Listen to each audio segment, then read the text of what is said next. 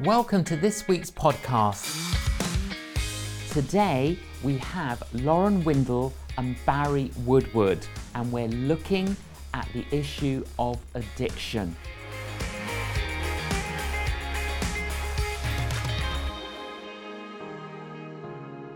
So I was about 13 when I started drinking, and I grew up in London, and there's a real culture of heavy drinking in teenagers. A lot of teenagers, not all.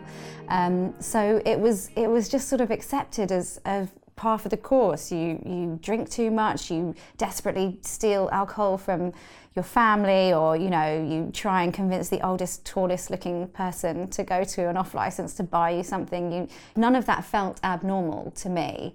So yeah, I just carried on sort of drinking in parks and being a bit of a reckless teenager. And then you went off to university. Yes, off to university. Continued drinking. Drinking very heavily through university, actually, sort of embracing that party lifestyle. But again, if you have an issue with drinking, university is the perfect place to hide in plain sight, because not only, I think it's only recently that it's come up in conversation how unhealthy that is, but every sort of, Freshers Week settling in activity revolves around alcohol. Yes. So that was it. I was very much at home, embracing that element of university life. And then on top of that, you've started taking drugs. Now, tell us, what prompted you to take drugs? Yeah, I resisted for quite a while. So I started taking drugs. I just finished university, I was 22. And a lot of people who were going to dabble with drugs had already done so at university. And I think I was aware that I had a sort of downward spiral tendency to really get invested in things that I shouldn't. So I did resist for a long time, but then I got into the hospitality industry. I was working sort of running events for restaurants and things like that. And actually there's a real, and as with a lot of industries, I think there's a real work hard, play hard attitude there. So it's long hours and it's very stressful, and sometimes people shout at you and then as soon as you're finished, open a bottle of wine, and then people offer you drugs, really. And I waited a while before I accepted, but at this time I didn't have any faith. I wasn't plugged into a church. I didn't have really many people around me who were offering positive guidance or even questioning or holding me accountable for my decisions. And it's really hard to drink every single night and keep up with people who are taking drugs, because drugs props up the drinking. So if I wanted to continue to keep up with that party, then I needed something extra, and I decided to try cocaine. And what was the effect of taking that particular drug on you? Gosh, I think the effect, it changes over time and with the more that you take. Early on, it facilitated my drinking, because it meant I could drink more, and I loved to drink. So that was what I perceived to be a big bonus. Also, I had this skewed idea of identity.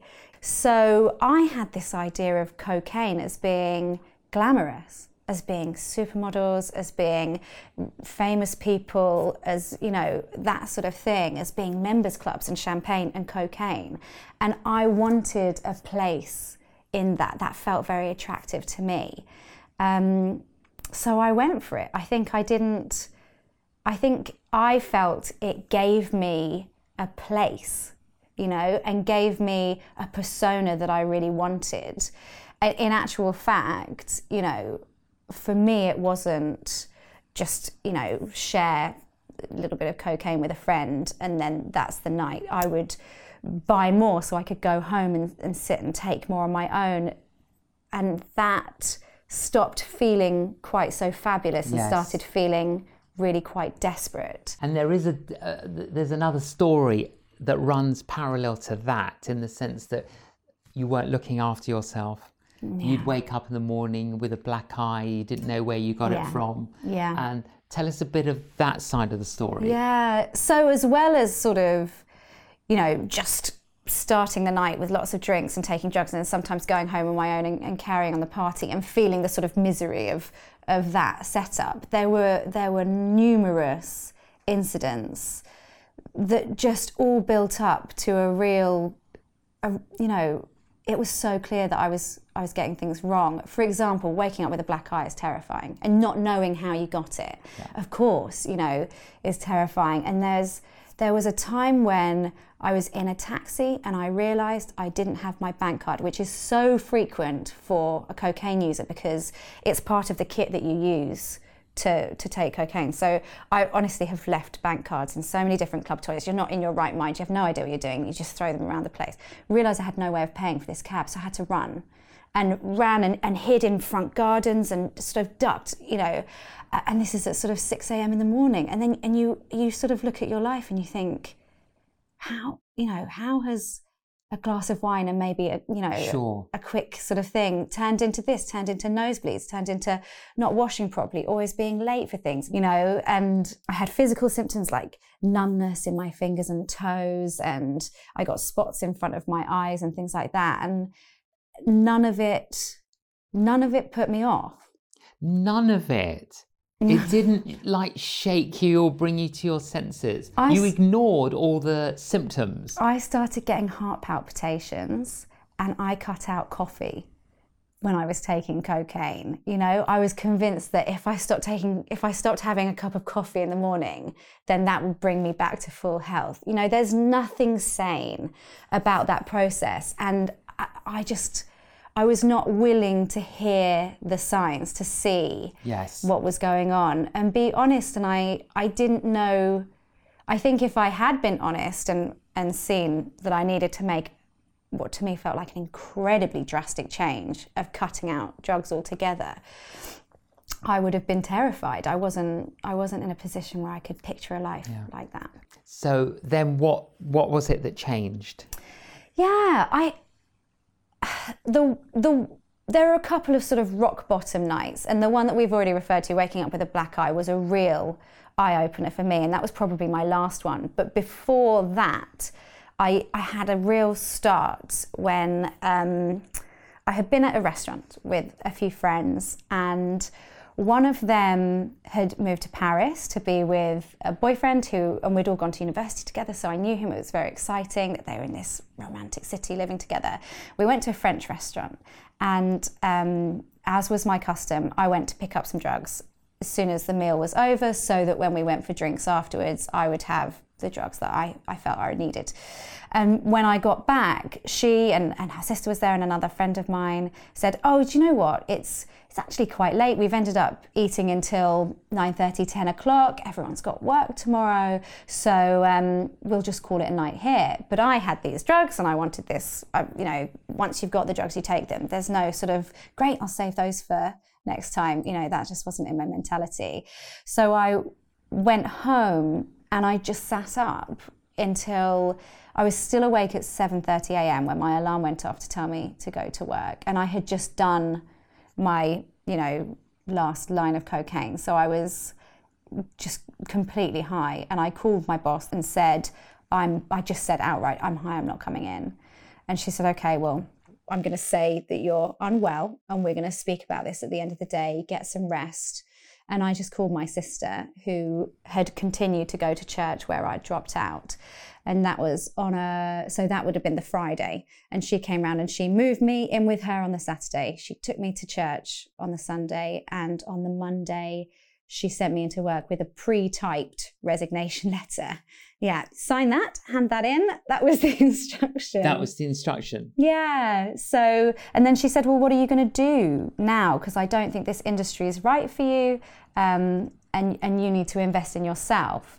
And I had just been with this friend who'd had such an amazing romantic story of Paris. And I just said, "Oh, I'll move to Paris." I'd never even been. But I just thought, well, that's fine.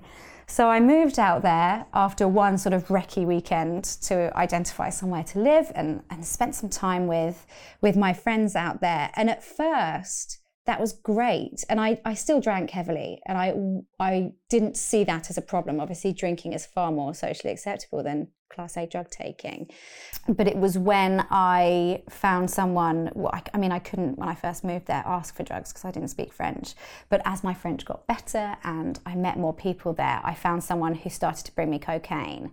And my friends from university who lived there basically said, enough's enough. You've had this huge upset where you've left London deliberately to avoid all of this, and now we can just see you going down this terrible route again.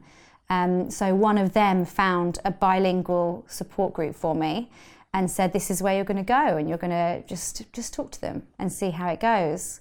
So I turned up at that. The last time I drank was actually Easter Sunday 2014, which would have been the 20th of April that year. But on the Tuesday, I turned up at that support group meeting, and at this point I wasn't Christian, but to me, this was so definitely a God thing. Because when you go to a support group for drug addicts, it tends to be men, and they tend to be in their sort of 40s, 50s as a general demographic. Yes. That group was all women in their 20s, bar one guy. And they were all about 3 months sober. So I related to them, and what they had was just within my reach. When I got there and I heard what they had been through and where they were, I just cried. I just cried for the whole time. And they invited me towards the end to say a few words, and I did, and then they took me out for lunch afterwards. I remember walking to that lunch thinking, I really hope people drink wine at this lunch. They didn't, which I was very disappointed about. And I said to them, if I want to give up taking drugs, do I have to stop drinking as well? And without any doubt, they said yes. And for some people that may not be the case, but they were so certain that my life would be better without both drugs and alcohol, and didn't give me any kind of shade of grey with that. And they just said, this is what's worked for us, and we really believe it will work for you. And did you start feeling, or did it different straight away, or did it take 3 months? How long did it take? Yeah, I think I felt really fragile.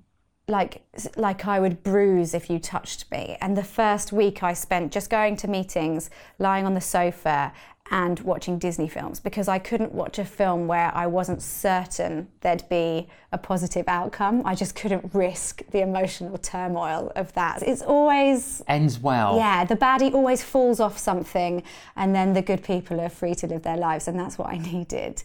But it was my third meeting the third day of my recovery, when somebody said, it was a whole session dedicated to discussing your higher power. And the support meetings that I went to weren't specifically Christian, but they do encourage a sort of connection with something greater than yourself. Yes. Not identifying yourself as the highest power in the world is quite important for how that program works. So they sort of said, well, what's the God of your understanding? And I thought, well, I had been to church as a child. I remembered a lot of the principles. I thought it was pretty much just a series of fairy stories, strong man cuts his hair, giant boat, that kind of thing. But I thought, look, I'll go and I'll see. And I went to a church in Paris, an American church, and I went to the front. So I would have been sort of 6 days sober or 5 days sober at this point. And they again said, they say throughout the service, if you want prayer, come up at the end. So I went up and I explained to this very kind vicar that I was 5 days clean of drug addiction. He said, okay, can you just wait there? And brought over another couple who were amazing. And the woman really took me under her wing, and I was invited to a women's Bible study, which was great. And I think it was the combination of the support I had in recovery and the support I had from the church. And I slowly started to feel less fragile. At first it was like, at any moment I could be about to relapse. I don't know if I'm going to get through the next hour without drinking.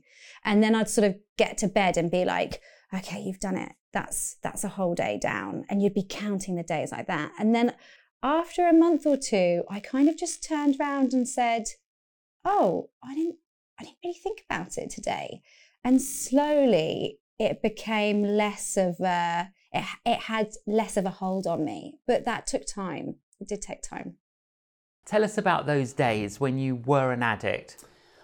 Well, it started with me when I left school, John. I left school with no qualifications, got involved with a group of people who were experimenting, smoking cannabis, taking LSD and using amphetamines. And for me as a young person, that seemed really an exciting life to live. And I started to hang around with these guys, and I started to take the same drugs they were taking. And before you knew it, we were taking heroin.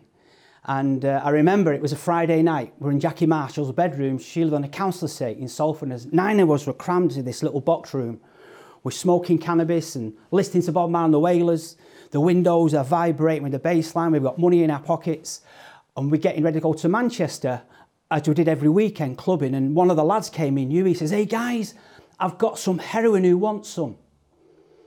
And we all went quiet. And I remember the glimmer of curiosity in Craig's brown eyes. He was always the first to jump in. He said, I'm up for it. Huey said, I'm game. And everybody in the room had their heroin. And I was the last one out of all of us. They're going, come on, Woody, it's your turn. And I remember thinking, I don't want to be the odd one out. I don't want to be the only one not to take the heroin, because I want to know what it feels like.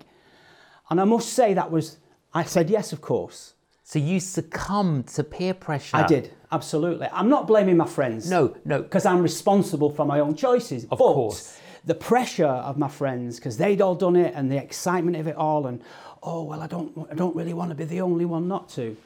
And that was the worst choice I ever made in my life, because then it was all downhill from there. Yeah. I became an addict. But I was once an addict. Absolutely. So tell us about the days that followed, and how bad did it get? And well, I met a woman who was 11 years older than me, and she was going out with a drug dealer who was well known in Moss Side, and I started to go out with this girl behind this drug dealer's back for quite a few months really, and then everything changed, and the drug dealer found out, and we moved into a block of flats that are still there today in Moss Side called Meredith Court.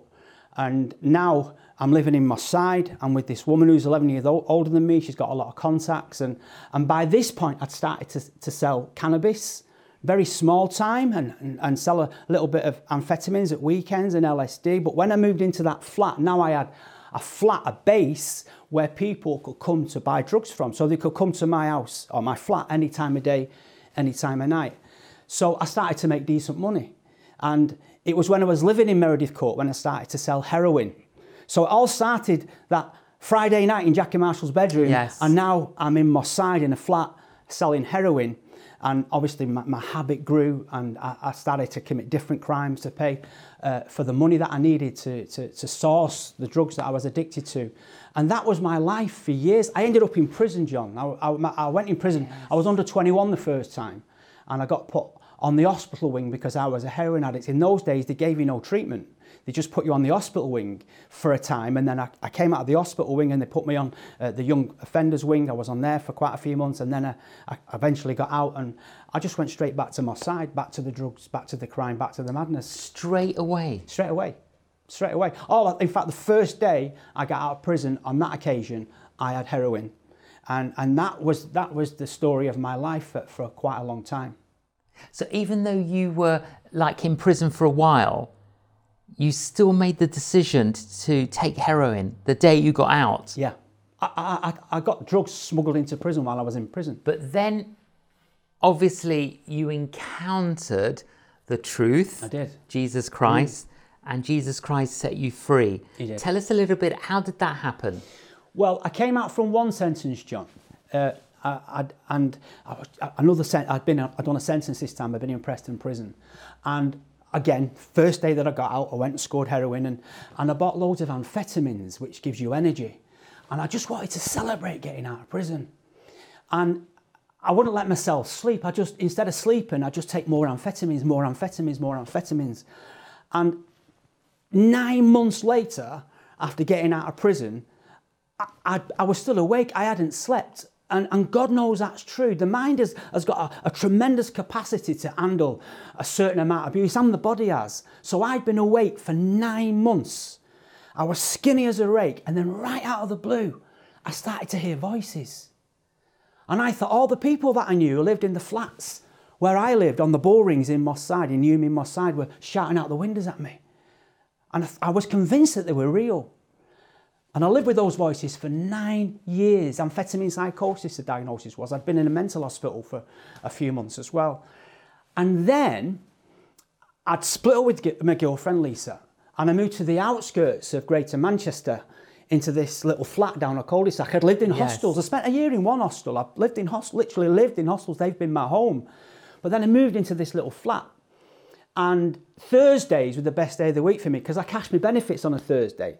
So I went into the post office this Thursday, cashed my benefits, got my money, put my money in my pocket, gets on this bus to go into the town centre. The bus takes off, it stops at the next stop, and this guy gets on. He's got a bottle dot tattooed on his face, he's got a big fat neck and short stumpy fingers. And there was only 2 seats spare, one next to me and one on the other side of the bus. And this guy gets on, I'm thinking, oh, I hope he don't sit next to me. I wasn't in the mood for a conversation. Sure. You know? But he walks past that seat and he sits on the seat next to me. I'm thinking, oh no. He said, you all right, mate? How are you doing? I'm thinking, I was doing all right till you sat down. Yes. He said, my name's John. So we got chatting and he was really friendly. I remember getting off the bus thinking that guy was all right. He had something that was different. Yeah. So that was the Thursday. The following Sunday, I was taking my dog for a walk. I had a little Jack Russell called Kim. She had a black patch on one eye, short stumpy tail, and she was really aggressive. I'd got her from the dog's home in Manchester. And as I was walking past the hospital to get her to this field that I took her to every day, I bumped into this guy again. I said, mate, remember me? I was talking to you on the bus on Thursday. He said, of course I remember you. I says, where have you been? He said, church. I thought, oh no, he's a Bible basher. Yeah. He says, you can come if you want. We meet every Sunday in the hospital grounds. I said, mate, church ain't my thing. He said, okay. He went his way. I went mine the next day and taking my dog for a walk past the hospital. And now I'm looking for a church as I'm walking past, but I couldn't see a church building. He must have been having me on. No church in there. Wednesday was my first appointment with my new psychiatrist in this new area. Since moving from central Manchester to the outskirts, this was my first appointment with my new psychiatrist. His name was Dr. Samuel Yangi. He was from Nigeria. Thought nothing of that appointment. It was just normal for me to be having appointments with doctors and psychiatrists. That afternoon, taking my dog for a walk, looking for a church. No way could I see a church. Friday morning, 9:10. Knock on my front door. Who's that? Is that the police? Natural reaction. Of course. Yeah. Still today. I went to the front door, opened the door, it was this little woman. She said, hi, I'm your next door but one neighbour. I've come to introduce myself. My name's Dot. She said, you just moved in, haven't you? I said, yeah, a few weeks ago. Your dad raised red cow, doesn't he? I said, yeah. She said, you've not got much furniture, have you? I said, no. She said, I've just got a brand new fridge freezer. If you want my old one, you can have it for free. So I took her fridge freezer, even though I had one, and sold it to my brother for 20 quid. Yes. Yeah. And then just before she left my doorstep, I said, Dot, she told me her name. Can you help me out? I said, the other day I met this guy when I was taking my dog for a walk past the hospital grounds, and he told me they went to church in the hospital grounds, and this week I've been looking for it and I can't see it. Do you know where it is? She says, oh yeah, I go to that church. I'll take you on Sunday if you want. I'm thinking, oh no, I didn't want that. I'll come for you. So Sunday she comes, knocks on the door, walk up Birchall Road into the hospital grounds, and she takes me into a prefab. It wasn't a church building, it was a house church. And they used to meet on a Sunday in this community type centre place in the hospital grounds. I walks in, sits on the second row from the front, Dot sits to the end, I sits next to her. Then there was a tap on my shoulder. I look round, it was the guy that I met on the bus with the border dot, the big fat neck and the short stumpy fingers. He said, mate, I didn't think you were interested in coming. I said, I wasn't. But Dot knocked on my door. This is Dot. He says, you don't need to introduce me to Dot. He says, well done, Dot, for bringing him. Yes. I'm thinking, these two have set me up. They must have planned it. And then I heard the words behind me, hallelujah, praise the Lord. I looked round and it was my Nigerian psychiatrist. He was an elder in the chururch. Amazing. You couldn't make it up, could you? No, not at all. I'm thinking, have these guys been following me? Yeah. Remember, I wasn't well. I was suffering from amphetamine psychosis. Thinking, they've been following me, but that was it. So then the guy gets up and he says, we believe in a God who can heal. After he spoke, he said that. If you want to be prayed for anything, come to the front. I thought, what have I got to lose? So I got out of my seat and I walked to the front. What can I pray with you for? I'm thinking, how long have you got? So I told him, I said, I've been a heroin addict 15 years. I'm on 55 mils of methadone. I says, but the main thing I need prayer for is that I hear voices. In fact, my doctor's just sat down there. He says, okay, I'll pray with you. He put his hand on my head. I'm thinking, what's he doing touching me? I thought, I better just roll with it because I'm in his gaff. And he started to pray. And as he started to pray, John, something happened. I was shaking as he was praying. And I remember as he prayed, he kept repeating a phrase after each prayer, in the name of Jesus. Yes. And he'd pray again and he'd say that again, in the name of Jesus. And as he prayed and repeated that phrase, I was shaking. I had tears streaming down my cheeks. I had a feeling inside like there was fire being poured inside of me. I'm thinking, wow, get your hand off me head. Wow. And then he said, amen. I'm thinking, what does that mean? So I opened my eyes and he'd sat down.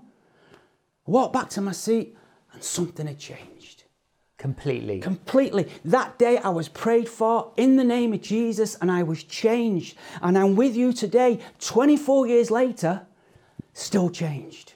24 years clean. So I was once an addict and now I'm clean. So from that moment, you never took another drug? 4 weeks after. So I was on 55 after. mils of methadone. The next day I took 20 and then I went down 5 mils a week till I was on 0. I remember walking home, John, walking through the front door of my little flat, Yeah. closing the door behind me and standing in the hallway.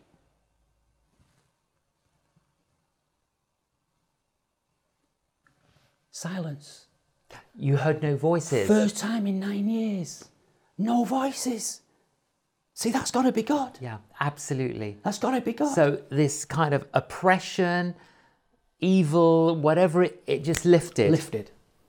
That's it. I had an encounter with the living God. And you knew it had something to do with Jesus. It had to be, because I'd been under doctors. I'd been on medication, even a lot of the time I didn't take the medication. When you've been tormented like I was for 9 years, these voices said all kinds of horrific things, swearing at me. Who do you think you are? You lucky you're there. Real oppressive things that took away my confidence. Yeah. When you've lived with that for 9 years and then those voices go, Yeah. there is a God. He's got to be real. That's what it was like. And that light came on. And since then, still all these years later, that light is still on. Still on. Thank you for joining us. 2 wonderful stories of life transformed. And if you're struggling with addiction, can I encourage you to reach out to family and friends and other professionals that can help you. You've been listening to the J.John podcast. To find out more about J.John's ministry, visit www.canonjjohn.com and follow him on social media.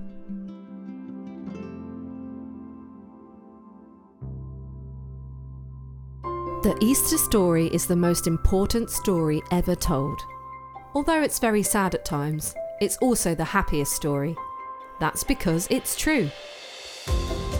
The Easter story by J.John is a simple but not simplistic retelling of the good news of Easter. Written for children and with beautiful illustrations, this book is a great way to share Easter this year. The Easter Story, available now from canonjjohn.com.